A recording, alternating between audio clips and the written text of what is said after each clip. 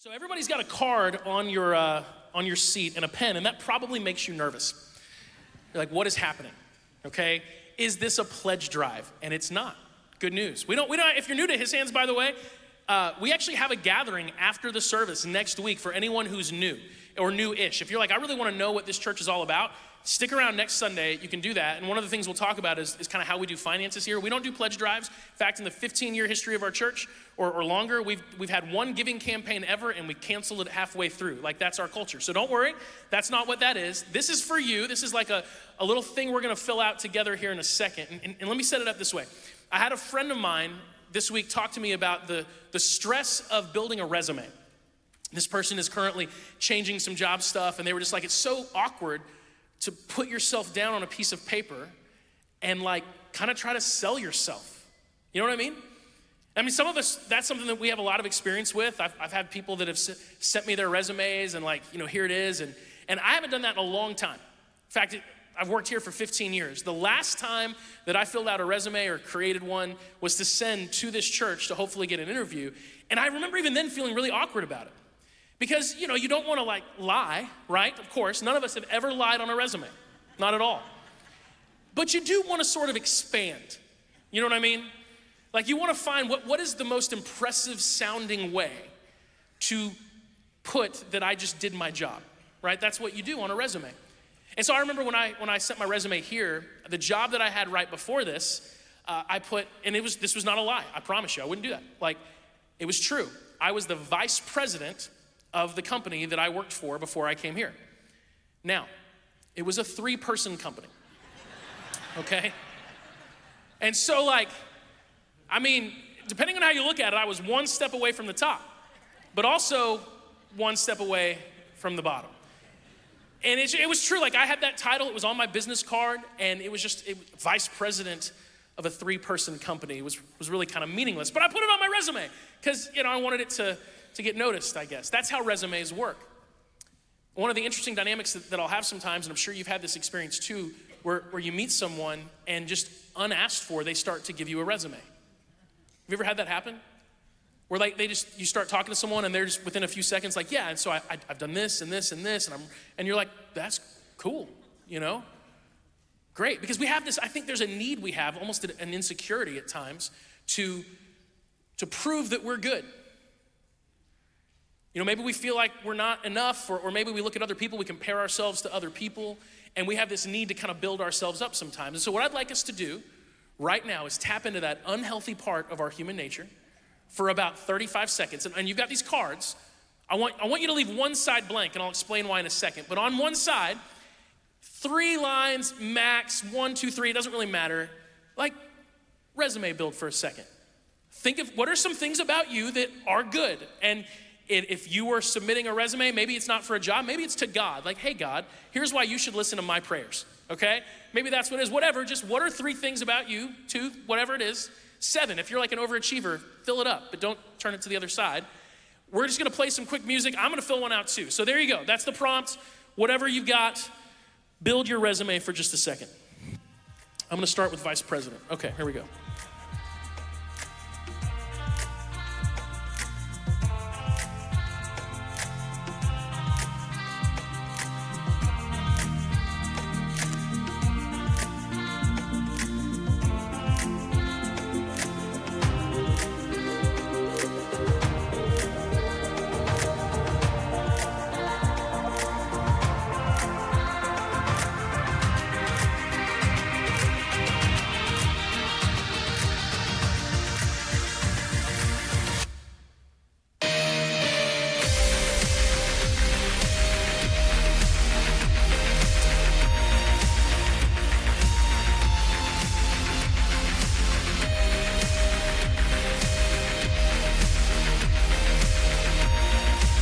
You guys got it? We wanted to put like kind of epic sounding music so it feels like you're doing something special. Has everyone got it? All right, you got it. Did anyone hate doing that, just out of curiosity? Raise your hand if you hated that whole process. I figured you would, just so you know. So I wrote a few things on mine, and pretty good dad, trying to sell myself low, but I'm a pretty good dad. Decent husband, depends on who you ask. If you ask me, ask Megan, you might get a different answer, I don't know. And I am one of the top 2 pastors of all time at His Hands Church. I put that on I'm in the top 2. It's pretty good, right? Now the other side that you didn't write on. I'm not gonna ask this, there's no prompt here. You don't have to write anything, in fact, don't. This would take way less time and energy. No one does this with the resume world. No one asks you like your failures, like your low points. Your resume is all your highlights, it's your high points, it's your strengths. It'd be interesting if the flip side was like, oh yeah, the bad. Go ahead and write the bad. I don't have to think very hard about that. And so just look at your little resume and picture on the other side, that's the bad stuff. One side's good, one side's bad. And I would imagine if you're anything like me and we were doing a prompt to fill out the bad, you could come up with a pretty decent list pretty fast. Anyone in the same boat as me? You're like, the bad, okay, yeah. Good and bad. Put those to the side. We're gonna come back to those here in just a little bit. Today, we are starting a new series, and it's called Lessons from the Garden. What we're gonna do for the next month is we're gonna go back to some of the earliest stories that we have in Scripture, the stories that take place in and around the Garden of Eden. These are actually some of the earliest stories we have in human history. And it's amazing how often you can learn by just going back to the beginning sometimes. Beginnings are really important. Like we've all had that situation where someone comes into a movie that we're watching or a show and they didn't catch the first part and they sit down and they're like, what's happening? And you're like, oh, okay, here you go. And you have to give the backstory and you gotta fill them in, right? Because what happens at the beginning is important. You don't wanna miss the beginning. There are times where I might be frustrated in my role here at the church, or maybe even frustrated in my marriage. And it's important sometimes in those moments to go back to the beginning. I'll think back to like, hey, in the early days, why was it that I was so excited? What was it about this place or this person that I was so passionate about? It's very helpful to go back to the beginning and be reminded of those things. The beginning is vital, it's important. And there are so many takeaways and stories and lessons from the very beginning chapters of the Bible that speak to us in powerful ways today. They're foundational for us as believers. They're foundational for us as people. As a church, they're extremely foundational for us. In fact, what we're going to talk about this morning is one of the most foundational ideas for who we are as a church that we have. Now, I do want to say this on the front end. Anytime you start talking about Garden of Eden, Adam and Eve, that kind of stuff, you get a lot of questions. This becomes an interesting point of contention or sort of a faith kind of issue for some people. Like, is this a literal story? Is this figurative, right? Is this like a made up myth, or is this actually what the Bible's saying happens? I get a lot of questions about that. We're not gonna dive into all of that for the purposes of this series because it doesn't really pertain to what we're talking about. But I will let you know, one of our kind of core philosophies in terms of teaching is we don't skip the hard stuff. So if there's ever a question, if there's ever anything that any scripture brings up and it's like, oh, this is really hard for some people to grab a hold of, we'll deal with it. And so we're actually gonna record like a separate podcast episode this week and put that up that answers as best as we can that question, like, did this really happen? Is that what the Bible's saying? Is this how it all went down? We'll do our best to answer that, so check back in for that if you're interested in that later this week. If you're not interested in it, great news, I'm not boring you with all of that right now, okay? But we're gonna go back to the garden.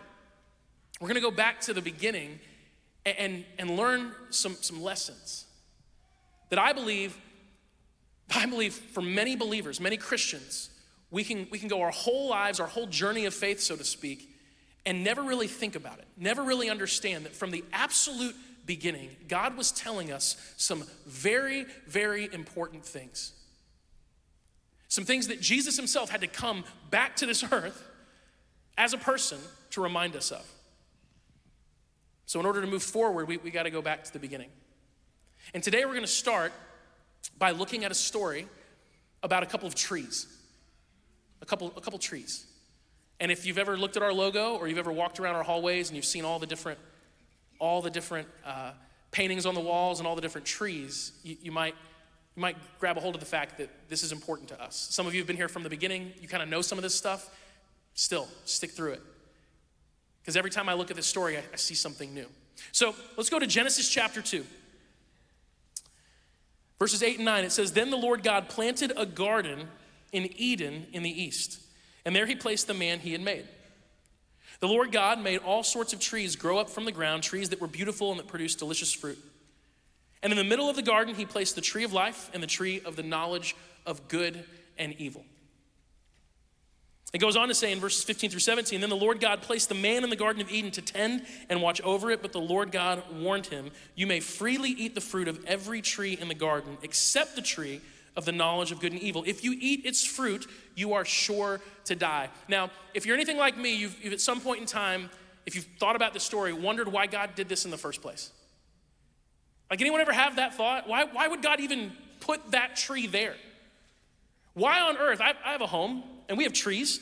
I didn't really plant them, but I could plant a tree if I wanted to. Why would I plant a poisonous fruit tree in my backyard and then tell my children, just don't eat it, whatever you do? Like, why put it there in the first place? And we could go for hours about that, but I think at some level we have to understand that from the very beginning of our relationship with God, we were given a choice. We were given a choice. God desires a relationship with you. He doesn't desire mindless followers who have no ability to choose. He wants a relationship, and you cannot have a real relationship with someone who does not have the ability to choose differently. So from the very beginning, God gives us a choice. I think that's a really important thing to remember. That's not our main takeaway today, but from the beginning, we were given a choice. Tree of life, or the tree of what God called the knowledge of good and evil. And you might know how the story ends. In fact, you could be someone who's never been in church in your entire life, and you probably know the gist of this story. We'll go ahead and jump forward to Genesis chapter 3. There's a serpent that talks. That's a little odd. And it says that the woman was convinced after hearing what this serpent says, this lie that we'll kind of get into in a future week. She saw that the tree was beautiful and its fruit looked delicious, and she wanted the wisdom it would give her. So she took some of the fruit and ate it. Then she gave it to her husband who was with her, and he ate it too. At that moment, their eyes were open, and they suddenly felt shame at their nakedness. I forgot to tell you they were naked. But they didn't care. Now they do. So they sewed fig leaves together to cover themselves. And when the cool evening breezes were blowing, the man and his wife heard the Lord God walking about in the garden. So they hid from the Lord God among the trees. Then the Lord God called out to the man, where are you? First recorded game of hide and seek ever in history. And it didn't last long. It's hard to hide from God. Turns out, really hard to win that game. This story is actually one of the key stories, key scriptures to who we are as a church, specifically His Hands Church. So our founding pastor, Steve, who in personal opinion, second best pastor we've ever had. We can all have, some of you are shaking your head disagreeing, and you know what? We can have that conversation if you want to. He can give you I'm teasing, I love Steve. Steve's actually super close to me. He and I are really good friends. He's been a mentor of mine for years. We still spend a lot of time together. And Steve taught on the tree of life really early in the history of our church. And I'll be honest, there's been very few messages I've ever heard in my life that I would consider to be like mind-blowing. Where it's like I could remember specific aspects of that. I don't even really think, when I teach, by the way, I don't expect it to be mind-blowing. I actually don't think, for the most part, that's how we grow, by having like our minds blown all the time. Anytime I'm on social media and I see people like, I just heard something that blew my mind, it's like, if your mind blows up all the time, that's not a good thing. You should have a mind that's hard to blow up, okay? We really change by just sort of the steady, constant surrounding of truth. It's just that steady, slow osmosis of truth kind of coming into us. That's how we really grow and change. But there are moments where we can hear something that is mind-blowing, that is truly category shifting for us. And that's what happened the first time I heard this teaching, because I'd never heard anything like it before. And I'll never forget where I was. It was an interesting situation. Megan and I had come here from Kansas City, Missouri to interview for the youth ministry job here. And it was a nerve-wracking experience for me. I had no idea whether or not I was gonna get the job or not. I really didn't think that I was. But we drove back to Missouri, and they gave us 3 CDs, because back then, that's how, you didn't, no podcasts, nothing like that. They gave us 3 CDs. And these 3 messages we think are really important for our church and will kind of help you understand us better. So listen to these 3 on your way back. One of them, can't even tell you what it was about. Totally forgetful. To be honest, Steve, if you're listening, not that good, because I don't even remember it, all right? One of them was blank. And see, that was crafty, because I'm like, oh, okay. Either they made a mistake and gave me a blank CD, or it's brilliant. Because they're gonna be like, what'd you think of those 3 messages? And I'm like, I loved all 3. And they'll be like, aha, one of them was blank. You're a liar. You do not get the job. And I was like, this feels like it. Turns out it was just a total mistake. But I thought this was maybe a super clever trick. And that would have been just like Steve to do. But the third one was on the tree of life. And Megan and I listened to this teaching. And as soon as we stopped it, we were like, how have we spent so many years in church and never heard this before? Never thought about it from this angle. And so I was gonna try to do my best Steve impression and just sort of give it to you like he would, because I mean, he's the one that originally got this, and I've grown up around it, so I can definitely have this conversation. But sometimes it's just best to hear it from the person who first had it. And so I want to take 7 minutes and just let Steve in his own words talk to you about the tree of life. All right, so let's do that. Understanding the tree of life in God's word, I think, is the key to understanding all of God's word. It's actually the key to understanding our relationship with God. There's a tree at the very beginning of the Bible, in the garden, the tree of life. There's 2 trees of life at the very end of the Bible in Revelations. They're on either side of a river. And in fact, those leaves of those 2 trees of life heal the world, it says, that heal the nations, or the world as we would say it. But the story of the tree of life is so misunderstood, and God so clearly started his communication with us with that story. And so you know the story. There's this beautiful garden. Adam and Eve are there. They've got a relationship with God. They walk with him in the morning. They talk with him. They're completely free. They're not worried about what they're wearing. They're not worried about their appearance. They've got someone that they love. They're in a loving relationship with God. They're in a beautiful place. They've got responsibilities that they enjoy.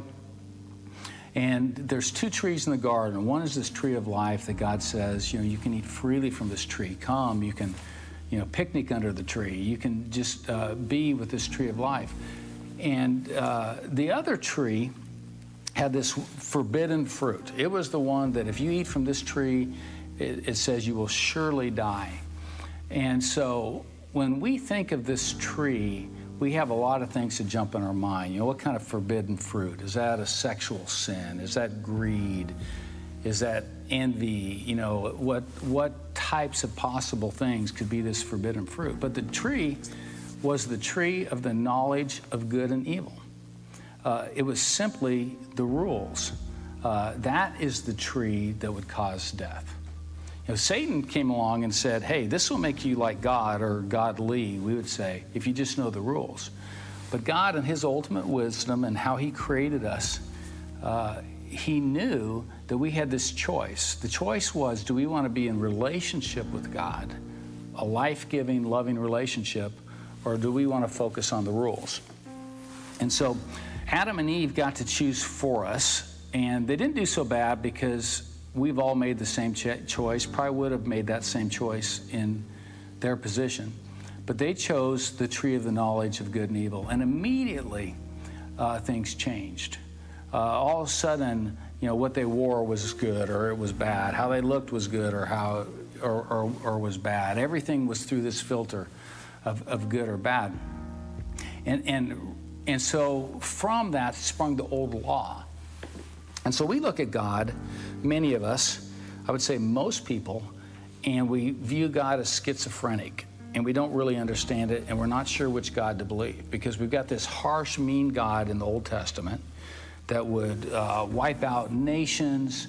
He would do all these types of things. He would demand all these types of things. And then all of a sudden Jesus comes along, And he's nothing like that. You know, he's loving, he's merciful, he's compassionate, he's for the underdog. So which is the real God? And the question is not which is the real God. The question is which is the right tree. Because what God was giving us was the tree of the knowledge of good and evil. Here's the rules. This is what happens when you decide that you're going to justify. When I decide I'm going to justify myself by the rules. And, you know, sometimes whole nations aren't living by the rules. And so in that case, I guess they get wiped out. Thankfully, the New Testament talks about Jesus coming and preaching to people and saving whole nations. But the point is, God has never been a schizophrenic God. He's never been an unloving God. That even in the Old Testament, a lot of people he healed, a lot of people he blessed, weren't even necessarily Jewish people that even knew his law. There were people with good hearts that were seeking him. And so the idea that we can pursue right and wrong, that where most religion falls, it's this is good, this is bad. Do good, you're good with God. Do bad, you're not. And that is living at the tree of the knowledge of good and evil. What we need to do, and I think at his hands what we try our best to do, is live at the tree of life. We're encouraging each other. We're talking about the good things. You know, Paul goes on a discourse in the New Testament saying, he lists all these good stuff, and he says, think on these things, you know? And so that's the place to live, is at the tree of life. And so when Jesus comes along, over and over he calls himself life. And then now all of a sudden we're not under this curse that Adam and Eve chose. We get to choose ourselves. We get to decide where we want to live. Do I want to live in shame? Do I want to live in guilt? Do I want to live in remorse? Do I want to live separating myself from God's love? Or do I want to pick the tree of life? Is that where I want to live? Do I want to get back where I can picnic under that tree, where I can eat that fruit, where I can hang out with God? There's a natural pull in the world to get away from the tree of life, to get back to the tree of the knowledge of good and evil. But if somehow together as a family we can all say, hey, no, we're going to live at the tree of life, it changes everything. And God sharing that with us has changed my life. It's changed the church. You know, it's done so much. I think that Marlon took that message from the Holy Spirit and painted all these beautiful trees. The first one he did was when God laughs, and it's one that I have and cherish. You can see them all through the halls, and if it's somebody's first time here, you might be, what's with all the trees? And that's what it is. It's just different depictions of the tree of life and how we're committed with God's help to live at that tree. And thankful, I mean, just thankful that God would show that to us. And so we can no longer be living under that curse of the rules, but enjoy the freedom and life of a real relationship with God. Yeah, good stuff.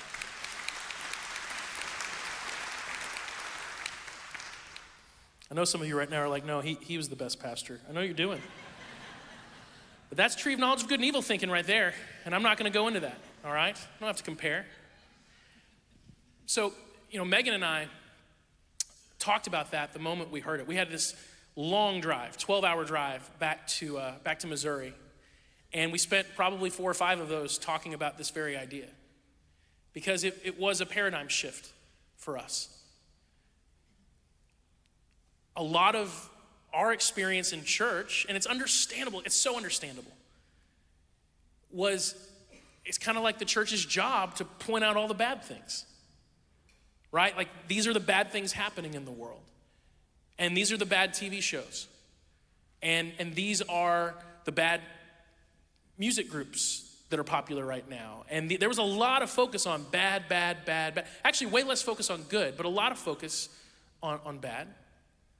And that's like, in our minds, helpful because, you know, yeah, the world's full of bad stuff and good stuff, but shouldn't we be hyper-focused on calling out the bad?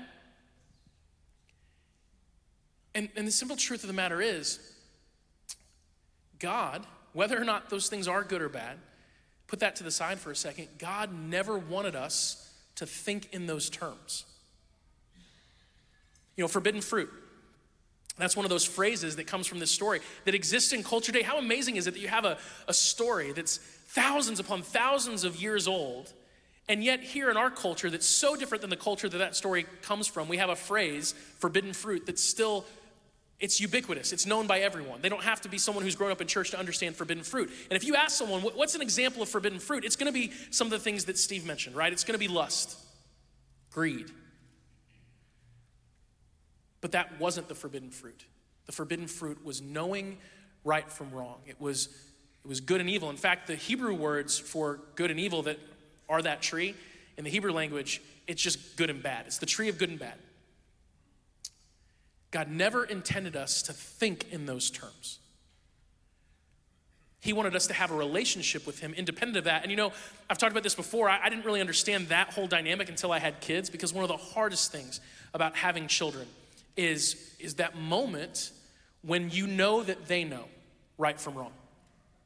Because it fundamentally changes your relationship with them. So just pull the curtain back in my life. Yesterday or the day before, one of our children came to our bedroom and just said, "Hey guys, Eli, our 4-year-old, he's outside." And we're like, "Great. Outside is good." We're like, no, he's naked. And we're like, "Oh, totally different." I feel so bad for my neighbors. We moved into this cul-de-sac that had no children. There was one girl who's only child, high school, and it was just a lot of retired people. And I'm like, I'm sorry. This is all about to change for you.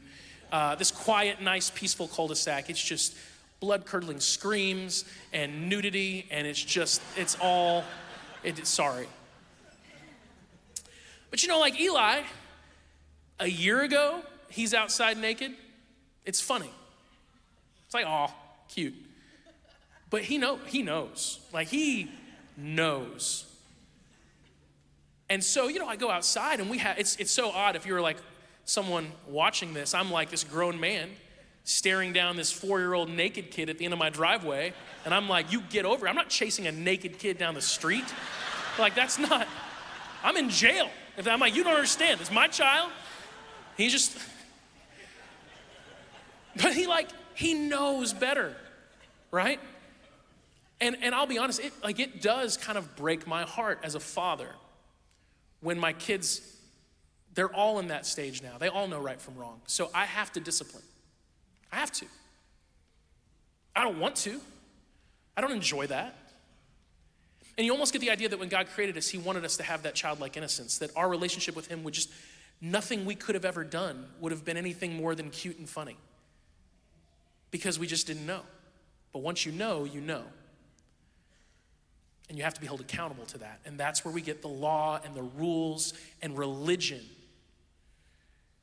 It was the tree of the knowledge of good and bad. You could just call it the tree of religion, because that is what religion is obsessed with. Good, bad, good, bad, good, bad. And look, some of us grew up in a church setting. Some of us never been in church before. And if that's you, sometimes it's hard because you got a lot to learn when it comes to like the church stuff, but sometimes you're the best one because you don't have a lot to unlearn. Some of us grew up in a church setting where we were celebrated. And we got the gold stars, right? And you're good. You did good. You're good. Some of us, many of us, in fact, I would say most of us who grew up in church have some type of hardship, even minor trauma, maybe major trauma, because we didn't live up to the rules. And we were told, you're bad. Because that's the way the good and bad thing works. We might get angry at Adam and Eve and say, thanks a lot, guys. Thanks for that. It's like in elementary school, there was always that one kid who couldn't shut up and got the whole class in trouble. That was me. But, you always have that kid like, thank you. But guys, we would all have, like Steve said, we would all have made the same decision because we do it every day. Go back to those cards that we feel like you don't have to pick it up. But think about how easy it was for you to shift into the mindset of good and bad. Here's why I'm good. Here's what I'm good at. And just the prompt to think about the things you're bad at, we're easy. Because our minds work very well in the categories of good and bad, and that's the way we relate to the world. You want a promotion? Do a good job. I remember I was coaching a 4th grade basketball team a few years ago, and this little boy on the team came up to me, and he was nervous, and he said, "Coach, do you think I could be the one who dribbles it down the court?" And I said, "No." You're looking at me, and he wasn't very good at dribbling. And I wanted to win. I'm serious. And I'm being like, what am I supposed to say? Oh, sure. And just dribble it out of like, no, it's not. Sports is do better, get better, right? It's good, bad, win, lose. But that's how our world works, right? That's how we relate to the world around us. You want a better life? Be better. Do good things. More good things, less bad things. And sometimes we think that the point of church or God is to help us in that good-bad dynamic. But the reality is that when it comes to how we relate to God, the way he wants us to come to him, we have to shed the good-bad dynamic. That's not how God relates to us. He does not relate to you because you're good enough. He does not pull back from you because you're not good enough. And look, many of us know what it's like to have a bad Saturday and not want to be here on a Sunday. I mean, we've all had those days like, I'm not going to go because I don't want to deal with these emotions. Especially when our mess ups are really close behind us. I've had Sundays where my Saturday was rough and I was not a good husband. I was cranky, tired, just selfish. And those are the Sundays where I'll be honest, I'll have times on a Saturday night where I wonder if Fred could do the message tomorrow. You know, maybe I just call somebody. And I don't do that. I have to like work through that. But I feel like not being here because I did bad. And then if I go to church, it's like, even though His Hands is this amazing Tree of Life church, there's part of me that just still, I don't want to feel bad. That's the tree of the knowledge of good and evil. It's good and bad, and we live in those dynamics very well. But God doesn't want us to when it comes to Him. Now, am I saying it doesn't matter to God that we do good things? Like, no, not at all. I mean, 2 Thessalonians chapter 3, verse 13 says, never get tired of doing good. Never grow tired of doing good. But here's the reality, guys. The good that we do, all that comes from God. See, that's the difference. That's like the mind shift. Think about it in terms of a tree. I heard it put this way once, and it clicked with me because our church uses a lot of tree language. We're often taught or brought up to believe that the good things we do are like the roots of our tree. And the fruit that develops because of our roots is God being okay with us. You know, you did good. You went to church. You know, you did a good job. You were honest. You said no to that temptation. That's your good actions. And those good actions are the roots. And if you do enough of those and it's strong enough, then the fruit, the result is that God looks at you and says, yeah, you're okay with me. But in our faith, and this is what makes our faith different from every other faith in the world, it's the opposite of that. The root is God's love, and it's His acceptance, and it's His forgiveness and mercy. It's just throwing away all the whole good and bad dynamics. Throw it out. He loves you. And if you connect with Him and you live connected to Him, in relationship with Him, the fruit is that you're actually empowered to do more good than you could otherwise. It's not the other way around. Jesus makes this so clear, and His ministry would have been so confusing to so many people because He's constantly telling stories that just completely shook up the good-bad dynamics, the good-bad assumptions of His day. Classic example would be Luke chapter 18. Jesus says that 2 men went to the temple to pray. One was a Pharisee, and in his culture, Pharisee, good. Religious person, devout, committed to God. And the other was a despised tax collector. This would be like the worst. The Pharisee stood by himself and prayed this prayer. I thank you, God, that I'm not like other people, cheaters, sinners, adulterers. I'm certainly not like that tax collector. I fast twice a week. And I give you a tenth of my income. But the tax collector stood at a distance and dared not even lift his eyes to heaven as he prayed. Instead, he beat his chest in sorrow, saying, "Oh God, be merciful to me, for I'm a sinner." I tell you, this sinner, not the Pharisee, returned home justified before God. For those who exalt themselves will be humbled, and those who humble themselves will be exalted. Jesus tells a story where the tax collector is the hero and the Pharisee's not. He flipped it. He did this all the time. He told a story that's classically known as the story of the Good Samaritan. Jesus didn't call it that. That's what we called it. No person in his culture would have believed that any Samaritan was good. And Jesus makes this person the hero of the story. There was once a wealthy man who came to Jesus. And Jesus loved him, but challenged him. And he walked away. And Jesus says, man, people like him, it's really hard for them to connect with God. And all of his followers were shocked because in their culture, if you had wealth, that meant God loved you because he'd blessed you. So that was a sign of God's favor, and they believed that. So now he's saying that this guy's further from God than other. How does this work? Jesus is constantly upending the whole assumptions of who's good, who's bad, who's in, who's out, to the point that it would have been very confusing for the people in his time. Because Jesus was bringing us back to the tree of life. To forget all of that stuff that we use to figure out where we stand with him. And I think that this is something that, guys, we really have to grab a hold of. Like, I have to be reminded of this all the time. Because some of us have these fears, we'll just call it what it is, legitimate fears of how God would respond to us in light of our sin. Steve just rattled a few off in the video. You know, lust and greed, those are classics, right? Those are bad things. And maybe for us, it could be an addiction of some kind, substance abuse, you name it. And we wonder, man, how would God respond to me in this state? And the thought is that he would be repulsed. But you know what's interesting is Jesus is God. I don't know if you knew that or not. He's God.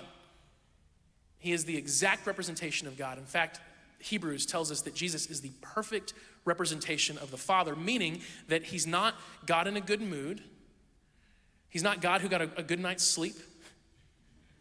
He's God. He's the closest picture we have of God the Father. And we actually see Jesus interact with people like this all the time. So let's talk about sexual sin. I mean, what in the world is God in favor of sexual sin? Absolutely not, because it's devastating to us. But how would he respond to someone who's in the midst of that? Well, how did Jesus respond to people who were dealing with sexual sin? He heaped on a whole lot of shame, right?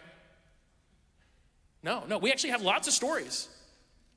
There's the woman at the well, and she had been married 5 times and was living with someone that wasn't her husband, and Jesus has this conversation with her, and he brings her so much honor, and he actually makes her the first person he ever says explicitly, "I am the Messiah" to. She's the first one that ever heard him say that. He brought her in a way deeper than he'd even brought his disciples in at that point. He hadn't even told them that. Not in those terms, like they were kind of guessing and hinting, but this is a woman who's living in sexual sin. And she comes face to face with Jesus, and he loves her. And he doesn't push her away. In fact, he brings her close. There's another story of a woman who's caught in adultery. And everyone's about to stone her because that was their law. You could kill someone caught in adultery. And what does Jesus do? He saves her life, and he loves her, and he tells her, "I do not condemn you." Now, after that, he says to her, "Go and sin no more." Like, he loves her. He doesn't want her to keep living this way. Look at what it's doing to her. But in the moment, he doesn't push her away. He brings her in because he loves her, because it's not the good-bad dynamic. He's not the tree of good and bad. He's the tree of life. He wants a relationship. What about greed and materialism? I was with my son at an Atlanta Hawks basketball game, and I drive a 2006 Scion, and it's in decently bad shape, but it's paid off, so I think it's beautiful, you know? I'm like, "Oh, you're so gorgeous." And my son hates my car. Sometimes he'll make fun of my car, and I'll be like, "Don't make fun of your first car. How dare you do that?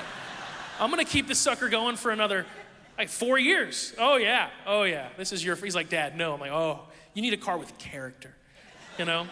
So we're coming out of this game. And if you've ever been to like a NBA basketball games are fun, but they're kind of like, it's like there's a lot of bling, okay? It's a lot of wealth on display. A lot of really nice shoes, like you're looking, if you know anything about certain shoes, you're like $1,000. Wow, that's okay. A lot of that. A lot of really nice cars, most of them leased, but it's okay. So we're coming out of the parking garage, and these guys walk by my car. They're all about my age. And this one guy, just really loud, you could hear it through the windows. Liam's sitting next to me. He's like, oh man, can you imagine having to drive a piece of crap car like that? I don't care. And Liam looked at me, he kind of looked down. I said, are you embarrassed by that? He's like, yeah. I was like, well, son, I could buy a new car. He's like, well, then why don't you? I'm like, well, hey, I'm waiting till you drive this one, and then I get the new car. That's a simple equation. But I told him, I said, look, son, this is a different lesson, but I'm like, there's a difference between building wealth and displaying wealth, okay? But we live in a world that's fascinated with wealth and things, and greed becomes a big factor right away. Well, God must hate greed, right? And sure, God's not a fan of greed. But how would he respond to someone who's enmeshed in it? Well, we know because Jesus had this interaction with a man named Zacchaeus, who was a tax collector, who was incredibly greedy. He extorted people for money. And he was rich because of it. And Jesus interacts with him. And he doesn't say, Zacchaeus, you should be ashamed of yourself. Zacchaeus is in a tree. It's a weird story. He doesn't say, like, come out of that tree and take what's coming to you. He says, hey, Zacchaeus, come down from that tree. I want to have dinner with you tonight. Now, in that dinner, Zacchaeus' heart is changed. I'm not saying that we shouldn't change, but again, that's not the root of our relationship with God. It's the fruit, it's the result. I'm saying it because of this. If you here today, watching from home, listening to this sometime in the future, if you are worried that your sin repulses God, you are wrong. When Adam and Eve ate from the tree of the knowledge of good and evil, what's the first thing that happened to them? They felt shame, and they withdrew from God, not the other way around. God did not withdraw from them. They withdrew from God. Jesus gives us an opportunity to go back to that original choice. So think about your card again. And we're actually going to do this kind of on the front end of finishing with Lord's Supper this morning. We're wrapping up. Are you good with God? Are you good in his eyes, or are you bad? Have you had a good week or a bad week? Has this been a good year for you, a bad year? What I'm trying to tell you is that when it comes to how God sees you, throw all of it away. If you want to take that piece of paper, the front represents the good, it's your resume. The back side represents the bad. You don't have to fill it out, you know it. When it comes to you and God, you could crumple it, throw it away, burn it if you want to, because it does not have any bearing on how he approaches you. Because it's the wrong tree. I was talking with Ashley Dickerson, who's doing a group for women, for moms during the middle of the week on Wednesdays here at our building. And sign up for it if you want to be part of it. It's really cool. And so she was talking about how they were talking about the idea that God is enough. That we are enough in Jesus. In Christ, we're enough. And that's really hard for us to believe, right? That just Jesus is enough to make us good with God. It's kind of like if we want to picture ourselves trying to get into a club. I've never actually tried that. I've never been to a club, but I've seen movies and there's always like a bouncer and the people are always like making their case. Like, you should let me in the club. Because, like if we're trying to get into God's good graces and be close with him, like what are we going to say? What's our resume? Are we going to go to God and be like, I'm a pretty good father, decent husband, top 2 pastors all time at His Hands Church? And he's like, all right, you can come in. No, that's not going to work. Because like, if I start giving the good, guess what can come? The bad. But I can come to God and say, oh, I'm with Jesus. And I'm good. That's it. And you don't need more than that. That's the challenge that many of us struggle with. You don't need to add to that. It's not like, oh, Jesus, I'm with him. Oh, by the way, if that's not enough, just to seal the deal, a pretty decent dad, not gonna lie. Top 2 pastors all time at His Hands. If you didn't, we've only had 2. That's the joke, if you're new. We've only had 2. So I could be the worst and still in the top 2. It's fine. We need to wrap up.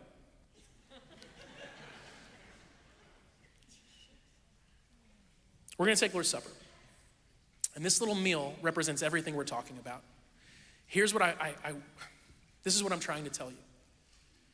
And I may not be doing a good job at it, but I'm just trying really hard. Some of you are trying so hard to impress God, and you need to stop because you don't have to do that. Some of you are trying really hard to make up for the bad, and you need to stop because you don't need to do that.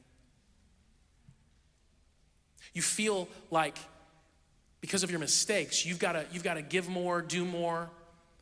And like honestly, if let's talk finances. If you're giving to his hands because you love this church and you like, it's, of course I want to give. I want to support what God's doing. Awesome. If you're giving out of guilt, just stop. And if everyone stops giving, I'll know that we were all giving out of guilt. And we'll just have a different conversation next week, okay? All right, some things are going to change, but it's okay. But I'm like 100% serious about that. You don't have to make up for anything. Jesus paid that price. It's done, it's finished. He was more than enough. So some of us are trying to make up for the bad. That's the wrong tree. Even if you're doing good, but if you're doing good to make up for the bad, you're still living at the wrong tree. You're operating in that earn it mentality. And you need to stop and rest and receive from God. Make the choice that Adam and Eve should have made. Live at the right tree. Choose Jesus. Just Jesus. Only Jesus. What justifies you before God? Jesus. Why are you forgiven for your sins? Jesus. Why do you have access to God the Father? Jesus. Why are you assured that you're going to spend forever in heaven? Jesus. Why do you have the Holy Spirit inside of you? Jesus. Why are your sins forgiven? Jesus. It's just Jesus. Nothing else. So stop trying to make up for all the other stuff. It's just Jesus. Some of us are filled with so much guilt for the bad that we pull away from God, that we're hesitant to take steps forward. Some of you are like, you're ready to get baptized. You're ready to make that decision, but you're just going, I'm not good enough yet. That's not the way this works. That's the wrong tree. And you need to get baptized. Like, we'll baptize you right now if you want to. If you want to stick around, fine. That would create a huge logistical crisis for a few people on our team, but they're fine. Like, we'll do it. Or sign up and get baptized next week. But my point is, that's the wrong tree. Never pull away from God. He doesn't ever pull away from you because of your issues, your sins. He comes close so that he can give you all that you need to be made whole. So if you're someone who's like, the bad way outweighs the good, okay, first of all, join the club. Second of all, take a step toward him. Draw near to him because he is what you need. And he's not going to shun you because Jesus never did that. As a church, we're going to live at the right tree. Amen? We're a Tree of Life church. That's who we are. And we're going to be a church that learns that lesson from the garden. We're not good or bad. We're his. It's as simple as that. So let's do this. Let's pray for the bread. Father, thank you for this piece of bread, for what it represents. This is the tree of life to us. This is a chance to not be defined by the good and the bad anymore, but to simply be defined by who we belong to, and that's you. So thank you, Lord. Let's take the bread.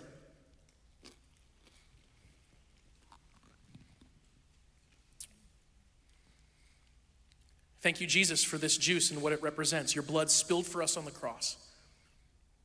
A price that was more than enough to cover all the bad. And also, Lord, it's more than enough for us to even feel the need to justify ourselves with the good. So help us get out of that mentality when it comes to how we engage with you. Help us go back to that simplicity of knowing that we're yours, of living in a close connected relationship with you, not justifying ourselves by our ability to follow the rules. It's not our track record that matters, it's yours. And yours is perfect. We thank you for that. Let's take the juice.